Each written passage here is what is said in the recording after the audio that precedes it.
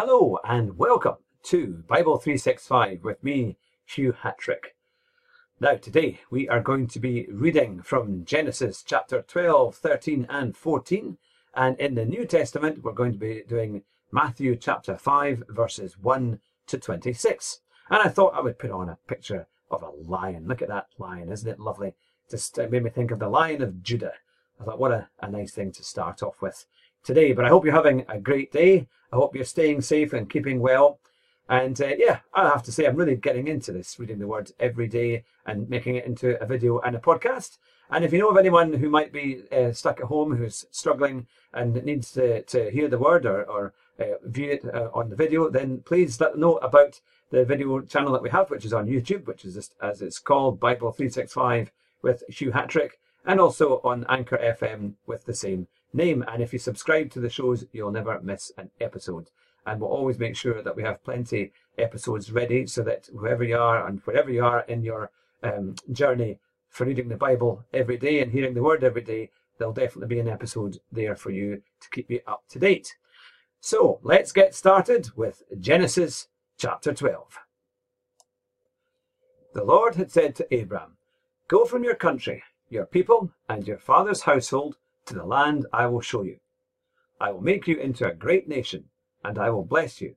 I will make your name great, and you will be a blessing.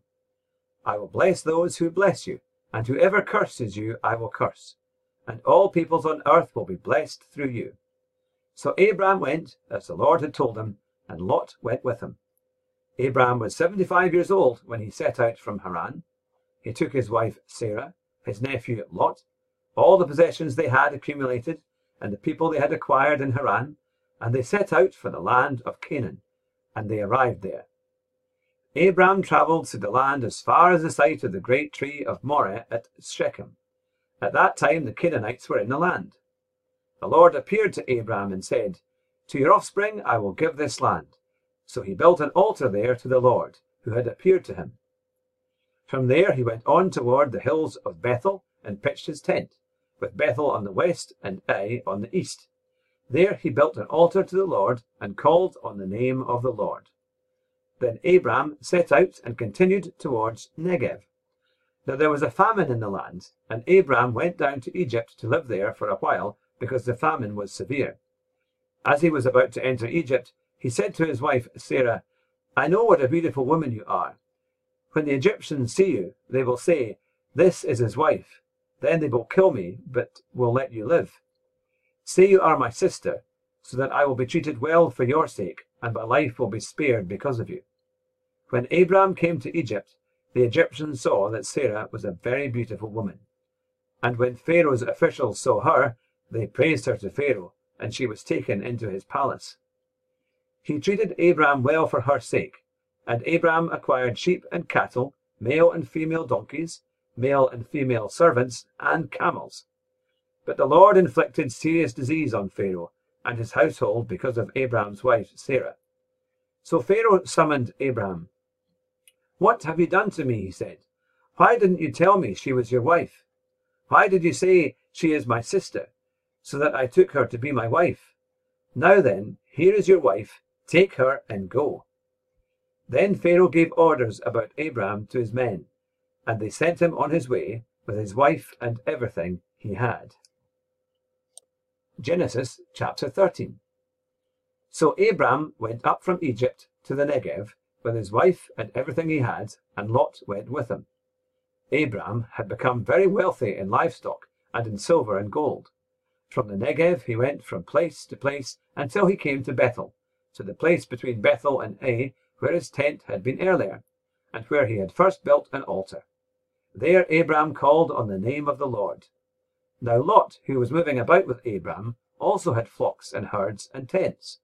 But the land could not support them while they stayed together, for their possessions were so great that they were not able to stay together. And quarrelling arose between Abram's herders and Lot's. The Canaanites and the Perizzites were also living in the land at that time. So Abram said to Lot, "Let's not have any quarrelling between you and me, or between your herders and mine, for we are close relatives. Is not the whole land before you? Let's part company. If you go to the left, I'll go to the right. If you go to the right, I'll go to the left." Lot looked around and saw that the whole plain of Jordan towards Zoar was well watered, like the garden of the Lord, like the land of Egypt. This was before the Lord destroyed Sodom and Gomorrah. So Lot chose for himself the whole plain of the Jordan and set out toward the east. The two men parted company. Abram lived in the land of Canaan, while Lot lived among the cities of the plain and pitched his tents near Sodom. Now the people of Sodom were wicked, and were sinning greatly against the Lord. The Lord said to Abram after Lot had parted from him, "Look around from where you are, to the north and south, to the east and west. All the land that you see I will give to you and your offspring forever. I will make your offspring like the dust of the earth, so that if anyone could count the dust, then your offspring could be counted. Go, walk through the length and breadth of the land, for I am giving it to you." So Abram went to live near the great trees of Mamre at Hebron, where he pitched his tents. There he built an altar to the Lord. Genesis chapter 14. At the time when Amraphel was king of Shinar, Arioch king of Elasar, and Kedorlaomer king of Elam, and Tidal king of Goyim, these kings went to war against Bera king of Sodom, Birsha king of Gomorrah, Shinab king of Admah, Shemember king of Zeboim, and the king of Bela, that is Zoar. All these latter kings joined forces in the valley of Siddim, that is the Dead Sea Valley. For 12 years they had been subjected to Kedorlaomer, but in the 13th year they rebelled. In the 14th year, Kedorlaomer and the kings allied with him went out and defeated the Rephaites and Ashtaroth Karnaim, the Zuzites in Ham, the Emites in Shaveh Kirathim, and the Horites in the hill country of Seir as far as El Paran, near the desert.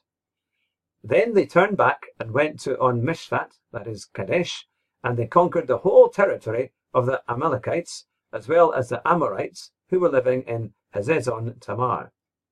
Then the king of Sodom, the king of Gomorrah, the king of Admah, the king of Zeboim, and the king of Bela, that is Zoar, marched out and drew up their battle lines in the valley of Siddim. Against Kedorlaomer, king of Elam, Tidal king of Goyim, Amraphel king of Shinar, and Arioch king of Elasar, 4 kings against 5. Now the valley of Siddim was full of tar pits, and when the kings of Sodom and Gomorrah fled, some of the men fell into them, and the rest fled to the hills. The 4 kings seized all the goods of Sodom and Gomorrah, and all their food, then they went away.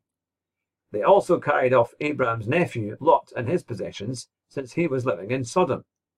A man who had escaped came and reported this to Abram the Hebrew, and now Abram was living near the great trees of Mamre the Amorite, a brother of Eshcol and Anar, all of whom were allied with Abram. When Abram heard that his relative had been taken captive, he called out the 318 trained men born in his household and went in pursuit as far as Dan. During the night, Abram divided his men to attack them, and he routed them, pursuing them as far as Hobah, north of Damascus. He recovered all the goods and brought back his relative Lot and his possessions, together with the woman and the other people.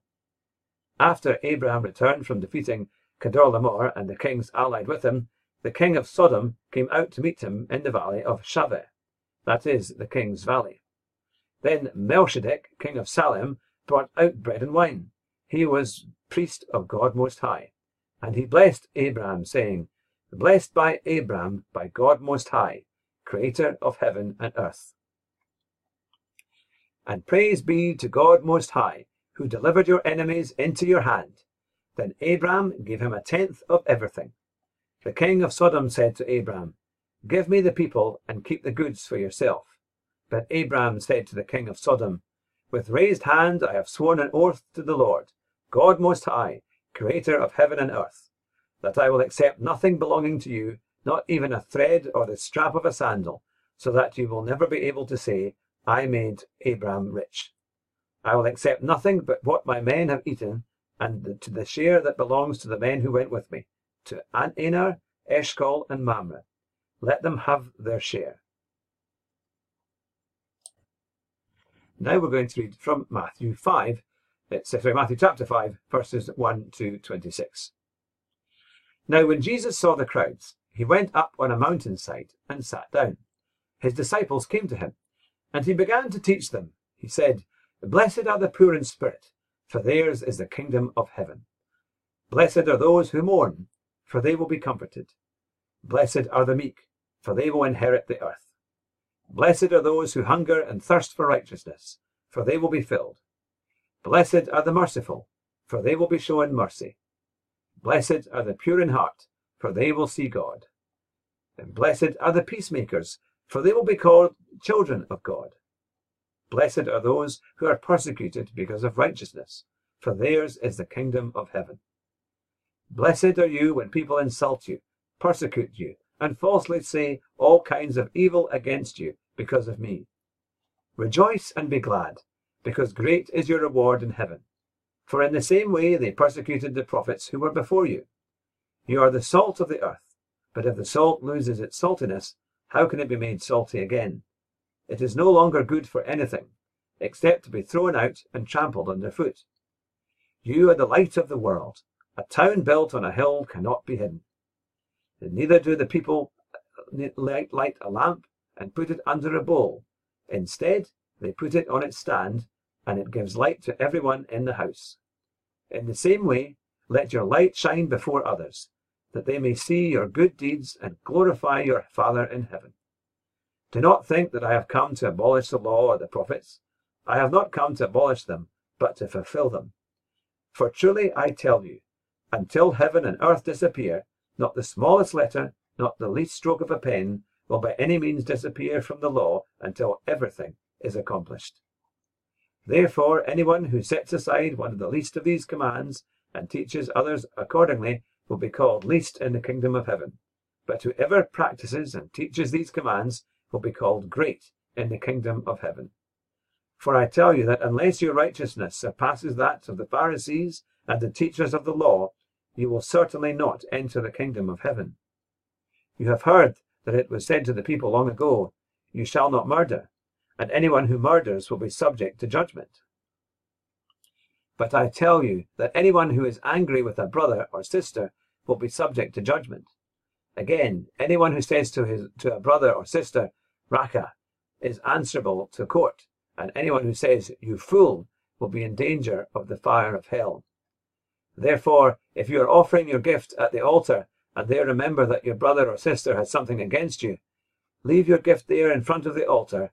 First go and be reconciled to them. Then come and offer your gift. Settle matters quickly with your adversary who is taking you to court.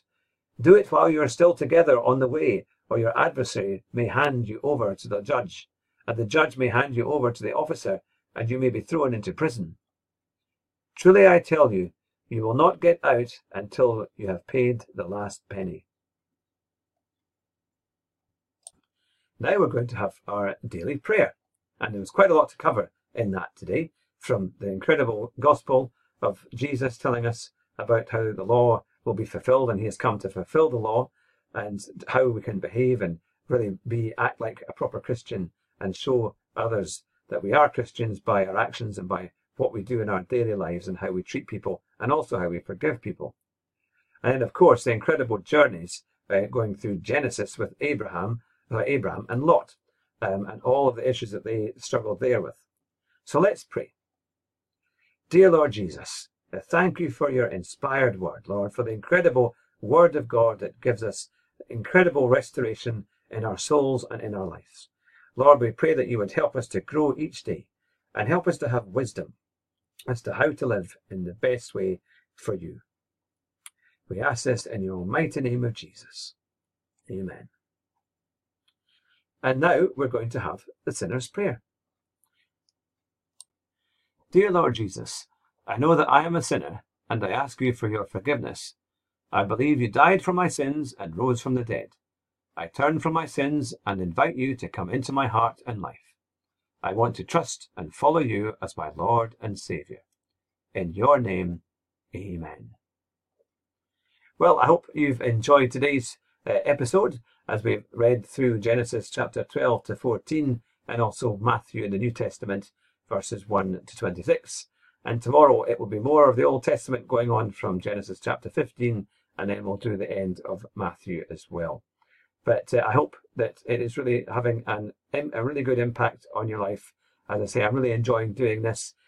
Please remember, if you can, it would be lovely to have you subscribe to the show. It really helps us to do that as well, to know that you're walking with us as we go on this incredible journey together reading the Word. And if you know of anyone who would like to listen to it as well, let them know, let the churches know, and let's get the good news out to everyone we can. But have a wonderful day, and I will be back again tomorrow. So take care and speak to you soon. God bless. Bye just now.